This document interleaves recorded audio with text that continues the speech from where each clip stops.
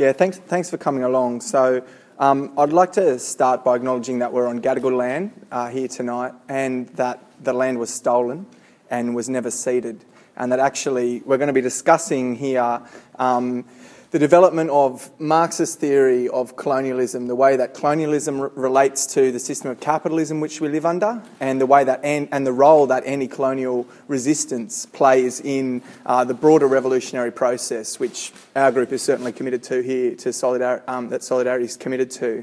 And I think it is important to acknowledge at the start that anti-colonial struggle, actually began on this continent as soon as the ships came in, into the heads, and that armed resistance actually to the, over more than 100 years to the forces of British imperialism and Australian imperialism sort of on this continent was sorely neglected by the left and by the socialist movement in Australia, was actually completely ignored.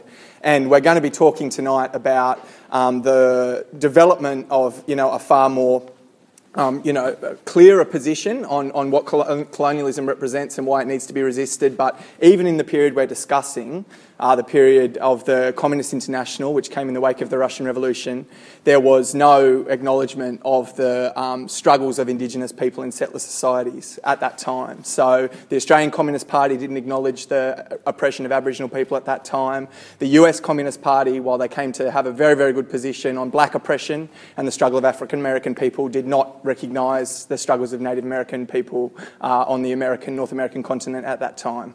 But the ideas that developed in this period about the relation between those two struggles were applied in future generations, and actually became decisive and very, very important for the development both of the black struggle here, struggle for Native American rights in North America and elsewhere. So it's important to actually look at the ideas that emerged in this period, where they came from, and understand how they relate to the ongoing challenges that we face living under a very, very deeply racist system of capitalism.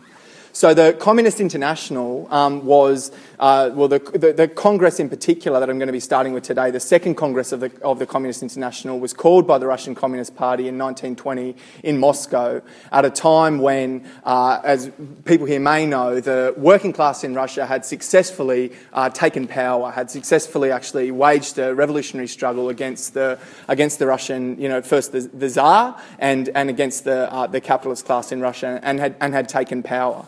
But the vision of the Bolshevik Party and of the revolutionaries that led that process in Russia was never that they would just take power in Russia and they could somehow construct socialism in Russia. I mean, Stalin came to develop what we call the theory of socialism in one country, which in my opinion has got absolutely nothing to do with Marxism. The people that actually created the Russian Revolution saw that it was a detonator, saw it as being a detonator for a global revolutionary process, and believed very, very deeply that unless it could be a detonator for a global revolutionary process, they'd be finished in Russia. They could never do what they wanted to do in terms of human liberation and the reorganisation of the economy and of society, that puts ordinary people in control and serves the interests of ordinary people. That could never happen in one country. That needed to spread internationally. And in 1920, they were in the midst, actually, of a very, very vicious and brutal civil war. They were besieged on all sides, right around the, all of the borders were under, particularly, Australian troops were sent, along with troops from all imperialist countries, basically, were sent to actually fight against and put down the Russian Revolution. So this Congress was happening at a period of profound crisis within Russia, and really was seen by the leadership of the Bolshevik Party as being absolutely crucial for the survival of their revolution. We need to encourage a global process where these sorts of struggles, are taken up and break out all around the world, if we're going to actually survive, if we're going to survive where we are. So who was at the Congress of the Communist International, as it was called? You had all of the European communist parties, which were hoping to replicate the experience of the Russian Revolution, with profound, period of revolutionary turmoil on the European continent. Germany was in the midst of a revolutionary process. Italy was in the midst of a revolutionary process. Across Western Europe, there was, the working class was really on the march. That is true. But what distinguished the Communist International from what had come previously in terms of attempts to organise international socialist organisation was actually, for the first time, you had a serious presence at these meetings of people from the colonised world. Was not only the case that there was a revolutionary ferment across Europe, actually the world was in flames. You had global insurgencies all around the world, of people actually in the colonised world standing up and fighting back and trying to expel the European powers from their countries. And of course the Russian Revolution came in the wake of, and this particular period was in the wake of, the First World War. So very much I think we need to understand the war as being the prime cause of the revolution. It plunged Russian societies, it plunged all societies around the world into very, very deep crises. People suffered immensely, millions of people died, that's all true. What also happened in the First World War was you had an unprecedented mobilisation of industrial power and of human organisation on a scale that had never before been seen. The amount of people all around the world that were actually dragged off the land from peasant societies in the colonised world as well, were dragged into the ranks of the working class, into the proletariat, or conscripted and dragged into standing armies, brought people together in a global system, in this system that was, basically a war machine, but it was people sort of mobilised in this, in these sort of mass organisations in a way that had never before happened. And we often understand the history of the European war. We're taught about the European war in high school. What you don't learn about is the millions of people from the colonial countries who actually fought in that war. Black people from Africa, people from India, people from the Caribbean were all sort of dragged in. So, there was one revolutionary in particular that played quite an important role in terms of articulating the anti-colonial position that developed in the Comintern. His name was M.N. Roy, and he described he wrote what were called a supplementary thesis to Lenin's thesis on the national and colonial question that was passed.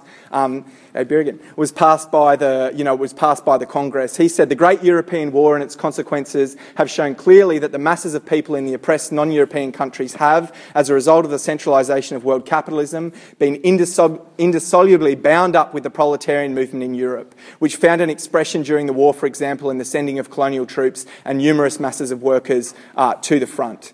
Okay. In 1916, Lenin, who wrote the thesis on some of the theses on the national and colonial question as they were discussed in the Comintern. In 1916, he'd foreshadowed some of the analysis that was to be passed at the Comintern by describing the impact of the war on the colonial world. He said, in the colonies there have been a number of attempts at rebellion, which the oppressor nations naturally did all they could to hide by means of military censorship. Nevertheless, it is known that in Singapore, the British brutally suppressed a mutiny amongst their Indian troops, that there were attempts at rebellion in French Annam, in the German Cameroons, that in Europe, on the one hand, there was a rebellion in Ireland, which the freedom-loving English, who did not dare to extend conscription to Ireland, suppressed by executions, and etc. So he goes on to describe all of these anti-colonial sort of fights. It was actually on the periphery of the global system that you saw the first breaks in the war machine. Was where the breaks came first, and then later they came in Europe. The revolution in Russia in 1917, the mutinies in the trenches, sort of across the Western Front. And M.N. Roy, again reflecting on the situation in 1919, he says, immediately following the imperialist war, we've noted a generalised uprising of the colonial peoples, resulting from intensive economic exploitation during the war.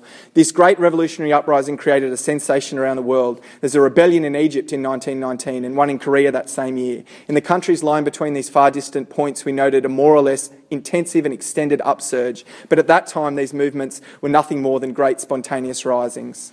Okay, so you as you know, trying to paint some of the picture of the sort of the circumstances in which people were meeting.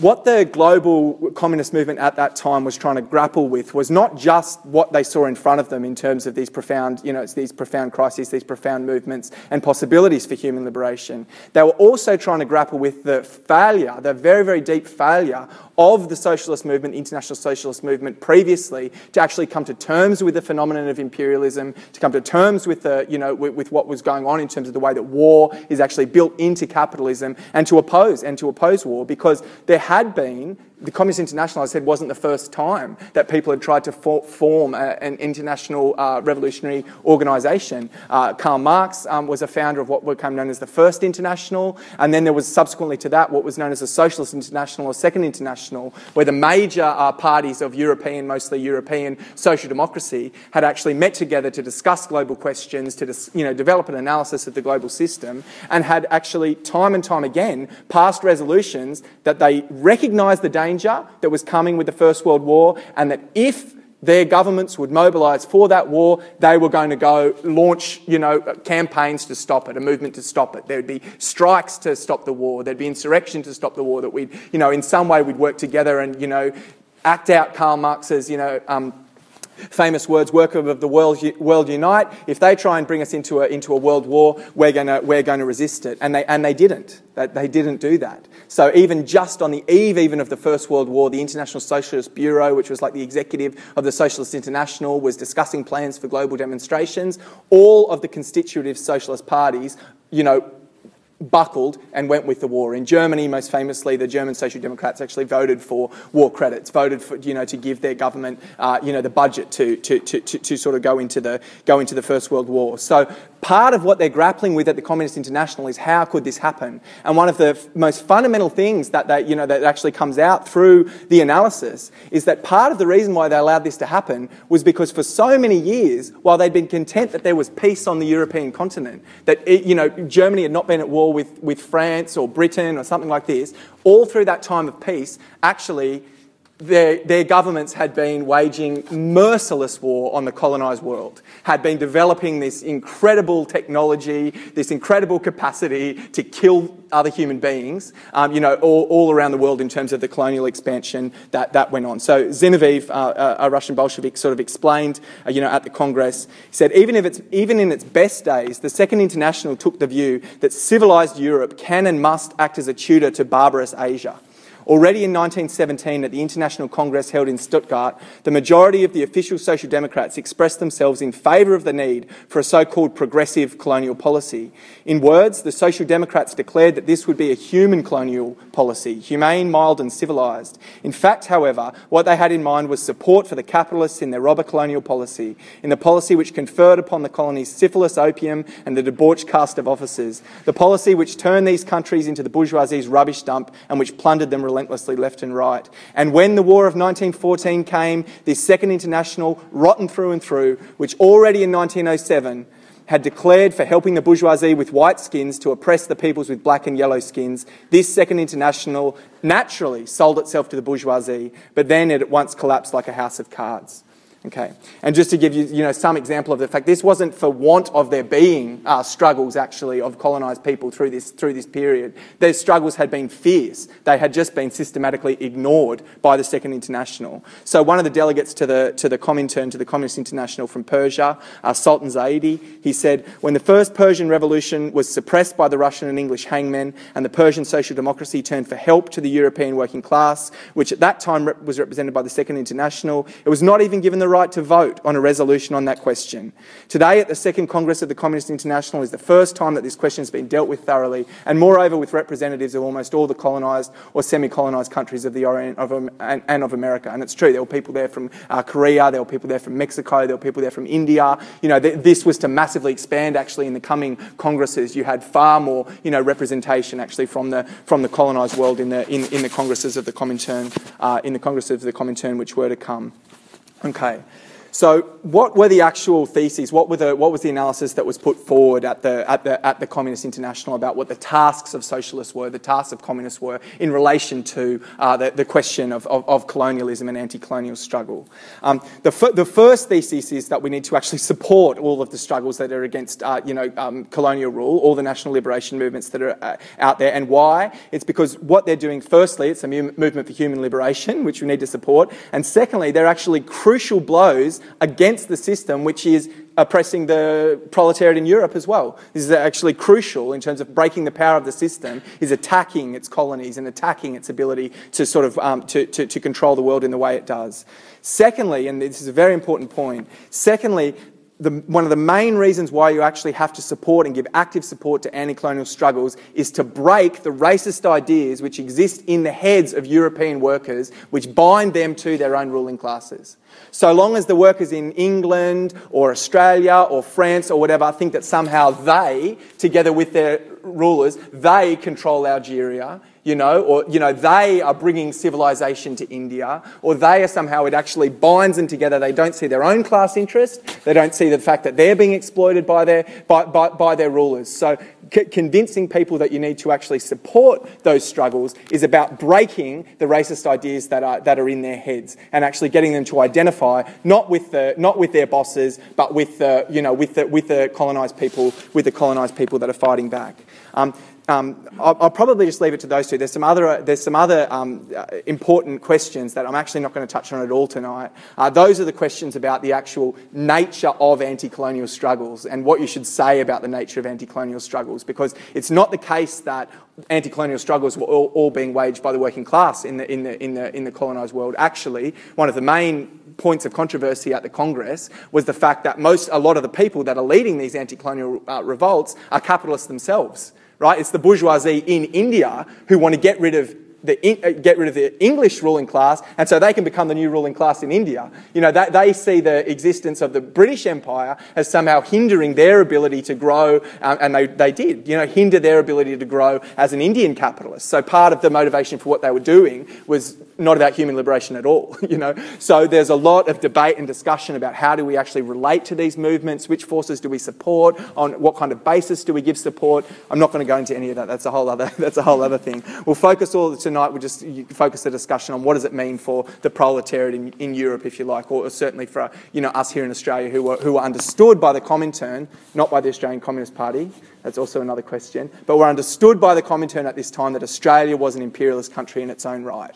It wasn't just a colony of Britain. It had its own imperialist ambitions in the Pacific. It had colonies not only on the continent. Not only was it oppressing Aboriginal people on the continent, it had control of Papua New Guinea and other Pacific islands as an independent imperialist power. So central to the thesis is actually how do you distinguish between oppressed and oppressing nations.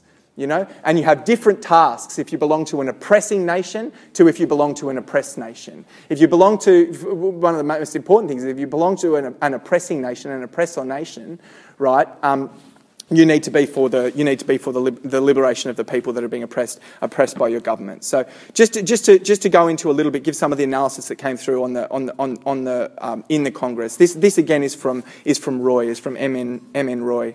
Okay, he says European capitalism draws its strength in the main not so much from the industrial countries of Europe as from its colonial possessions. Its existence depends on control of extensive colonial markets and a broad field of opportunities for exploitation.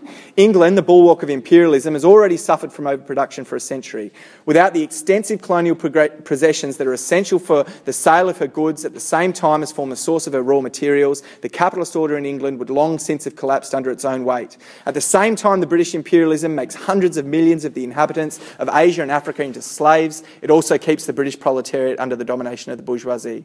It says, the loss of the colonies and the proletarian revolution in the mother countries will bring the downfall of the capitalist order in Europe. In consequence, the Communist International must extend its field of activity. It must enter into a much closer connection with the revolutionary forces that are at present participating in the overthrow of imperialism in the politically and economically oppressed countries. The collaboration of these two forces is necessary for the complete success of the world revolution. Okay, and on the question of the need to actually, what's your role in an oppressor country, why you need to break the racist ideas that are in your heads, they're very, very clear. One of the 21 conditions of actually entering the Communist International. So if you're in a Communist Party, you think you've got a pretty good Communist Party, you like to be part of the Communist International, there's 21 conditions. One of them is, parties in countries whose bourgeoisie possess colonies and oppress other nations must pursue a well-defined and clear-cut policy. Any party wishing to join the Third International must ruthlessly expose colonial machinations of the imperialists of its own country, must support, indeed not merely in word, every colonial liberation movement, demand the expulsion of its compatriot imperialists from the colonies, inculcate in the hearts of the workers of its own country an attitude of true brotherhood with the working population of the colonies and the oppressed nations, and conduct systematic agitation among the armed forces against all oppression of the colonial peoples. And the manifesto of the Second Congress, which I think I'm fairly sure was authored by Trotsky, says the socialist who aids directly or indirectly in perpetuating the privileged position of one nation at the expense of another, who accommodates himself to colonial slavery, who draws a distinction between races and colours in the matter of human rights, who helps the bourgeoisie in the metropolis to maintain its rule over the colonies instead of aiding the armed uprising of the colonies. For example, the British socialist who fails to support by all possible means the uprisings in Ireland, Egypt and India against the London plutocracy. Such a socialist deserves, if not to be shot, to be branded with infamy, but in no case merits either a mandate or the confidence of the proletariat. So, doesn't mince words, Mr. Trotsky. Okay. So, maybe deserves to be shot. We'll see. Okay, so this has been the, so that in a nutshell was what they came out with. And I mean, I don't want to, sit here and just say, and it was all glorious and everything, it was all forward. Actually, a lot of what is being done here, there's a polemic going on within the Bolshevik Party. Right, I'll come to that if we've got time. I don't know if we will have time, but a lot of the actual development of the anti-colonial analysis comes from the experience of the Russian Communist Party, because Russia was an oppressor country. Right, so Russia was an empire where actually 57% of the population of the Tsarist empire, which they overthrew, were members of oppressed nationalities, and the tactics that the Tsarist regime had actually used to keep control of all of its satellites was to send Russian settlers into the frontier areas, right, and ruthlessly suppress the language, the culture, etc., enforce Russian and assimilation into Russian. On the peoples in the surrounding areas, and this meant that there was a very, very, they called it at the time chauvinistic, racist, attitude that was actually held by Russian workers who were living in these, sort of borderlands, as they were called, sort of at the time, and this was a massive, massive problem actually for the Bolsheviks who had a position of national liberation and were trying to wage a war against the Tsar, and saw the, and then the provisional government, and saw, the oppression that was being visited on those nationalities and their resistance as being important. It was very hard for them when a lot of their own members are chauvinistic and racist. So Lenin at this point in this is also an argument inside Russia, against the racism that actually still exists. At this time, sort of, and there's plenty of debate about what actually happened in those opening years of the of the Bolshevik Revolution. Without their position of support for national liberation, they would have never, built the alliances that were actually necessary to carry that revolution through. And some of the failures to fully support national liberation also had to do with a lot of the failures, in some of the areas where they weren't able to hold on. Okay, so that and I mean, as I said, this is all well and good to be saying this at this time. At this time, the Algerian Communist Party, is a prime example. Maintained a very, very racist attitude to the indigenous people of Algeria, and at further congresses were condemned and exposed. And as I mentioned, the Australian Communist Party are sitting here at this Congress.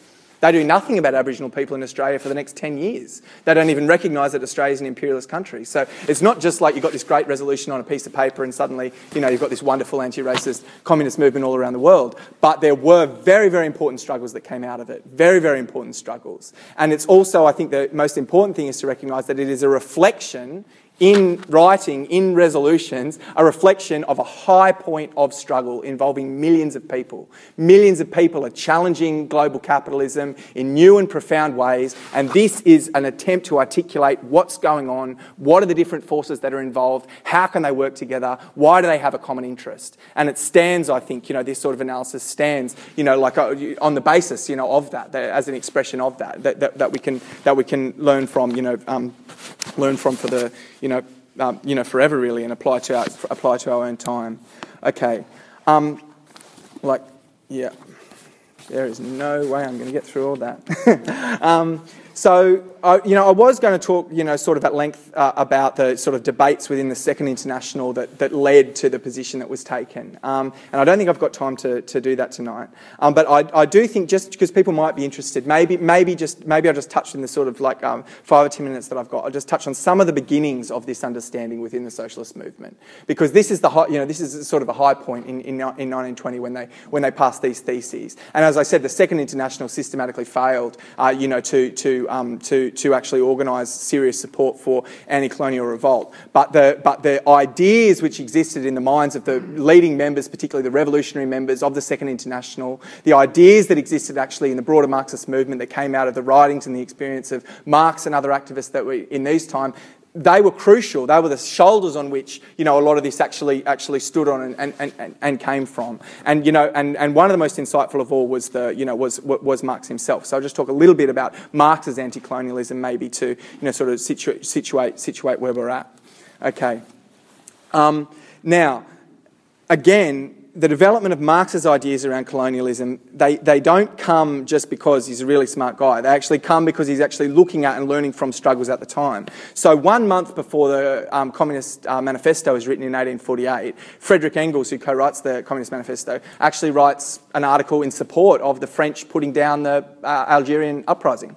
He actually says this is a step forward for civilization, that we've defeated the barbarous people in Algeria, that this is, you know, like, so there's actually like a quite strong, almost pro-colonial sort of edge to the sort of early Marxist writings. There's nothing in the Communist Manifesto that denounces, you know, the system of colonialism that's going on, the extreme violence of colonialism that's going on, sort of, etc. And some scholars have looked back and looked at that and written Marx off. They've said, right, well, Marx was a racist, he was sort of in favour of colonialism, and that's the end of the story. But it's not the end of the story, because actually, by looking in the 1950s at the revolts that came, you know, across the colonised world, Marx, by the late 1850s, he's writing to Engels, India is actually our greatest ally. Right, the revolt of the mutiny in the Indian army that happened in the late 1850s. Marx wrote in support of it. He wrote in support of the Chinese rebellion that was actually going on against the forces of colonialism at the time. He wrote in support of the slave revolts that were going on in America at the time. He had like this this analysis that developed of the global system, that capitalism was not actually this force that was bringing progress around the world, but that was bringing profound destruction around the world. And the clearest articulation, the clearest sort of expression of the ideas that Marx actually developed at this time comes in his analysis of the role of the Irish struggle and the impact that the Irish struggle actually had on the British working class and on the British working class movement. So in the late 1860s, there's a huge eruption of what they called the Fenian struggle, the Irish independence struggle. And there was big demonstrations in London itself, actually, to free Fenian prisoners that were being held in British jails, along with massive mobilisations in Ireland. And Marx argues hard within the First International about the need to actually support these demonstrations. Why does he argue about the need to support them? He says in all the big industrial centres in England, there's a profound antagonism between the Irish and the English proletarians. The average English worker hates the Irish worker as a competitor who lowers his wages and standards of life. He feels national and religious antipathies towards him. Okay? He says he regards him practically in the same way as the poor whites in the southern states of North America regard the black slaves. This antagonism between the proletarians in England is artificially nourished and kept alive by the bourgeoisie. It knows that this split is the true secret of maintaining its power. Okay? Compared with the Irish worker, the English worker feels himself a member of the ruling nation. And so for this reason, he makes himself into a tool of the aristocrats and the capitalists against Ireland, and thus strengthens their domination over himself. The English worker cherishes the religious, social and national prejudices against the Irish workers, which are artificially sustained and intensified by the press, the pulpit, the comic papers, in short, by all means at the disposal of the ruling class. So I've got this analysis that you've got all these workers, Irish workers, in the major industrial centres of Britain, and this is actually paralysing the capacity, well, not the fact that the Irish are there, the racism of the English workers against them is paralysing the capacity for the working class actually within these industrial centres to organise in their own interests. And his call is not just for abstract unity. It's not just like, oh, well, they just need to unite. You know, the Irish and the English should just unite. You know, unite and fight the boss. His call is the English working class must support Irish self-determination. You can only win the confidence of the Irish worker not by saying, you and me should unite against the boss, but by what the British are doing in your homeland is unacceptable. I will join you at the demonstration to call for an independence for your country. And on that basis, you might be able to actually start building a unity that you need to fight the boss. So it's never, in Marxism, it's never just an abstract question of unity. It's a question of actually recognising national oppression, fighting national oppression, and on that basis, we might be able to actually build some sort of unified, movement that can take on and challenge the forces that, that oppress us us all. As I said, tragically, this analysis is sort of not taken up. And I will just finish with one example of a failure, which sort of proves, what could have happened, if this analysis had broken through earlier. And that's what happened when, just after Marx wrote this, actually, people might know about the Paris Commune. There's an uprising in Paris. The workers of Paris take to the streets. They form the first revolutionary councils. They seize the streets. They seize their workplaces. And actually, it's an example in terms of organisation of socialism that we look to even today. What many people don't know is at the same time, there was an uprising in Algeria against French rule in Algeria by Algerians who saw the weakness of the French Empire, who saw what was going on, and they rose up. But the French workers who were in Algeria at the time, they organised their own commune, the Algerian Commune, and they armed themselves against the French army and against the natives. They said, we want to establish a colony here, a Republican Algerian colony, on the American model. Complete genocide of the natives to actually establish, our own glorious commune in Algeria. That was their position at the time. So very hard to unite with the Algerian uprising when that's your position, And tragically, there was no unity between the Algerian uprising at the time and the uprising that happened in France. And when they crushed France, when they crushed Paris, they redeployed tens of thousands of troops from the crushing of the revolt that was happening across France to Algeria, and they then crushed the uprising in Algeria. Right? So those things were actually linked organically by the repressive, of the French state. The French state recognised the potential connections between the two. As soon as they crushed the Algerian uprising, they passed legislation to privatise all the communally held lands in Algeria. And the reason they gave for doing it was that having communally held lands encouraged communist ideas in people's minds, both in Algeria and in France. So they recognised that there was a connection in the struggles. The people at the time didn't recognise the connections in the struggles. And, all of these lessons that are learned, out of those struggles are learned the hard way. What happened in the First World War, the blood, the millions dead, the misery or whatever. At the Comintern, they're trying to grapple with this. How do we make sure this doesn't happen again? Crucial to how we make sure this doesn't happen again is any proletariat who's actually active in a country that's an imperialist country must fight imperialism tooth and nail to smash the ideas which divide us and smash the power that oppresses us. And I think that it's those ideas that are obviously crucial for all of our struggles today as we continue to live in a world that continues to exploit the working class at the same time as it, creates these horrible racist ideas to try and keep down, and oppress people so capitalism can expand all over the world. Thank you.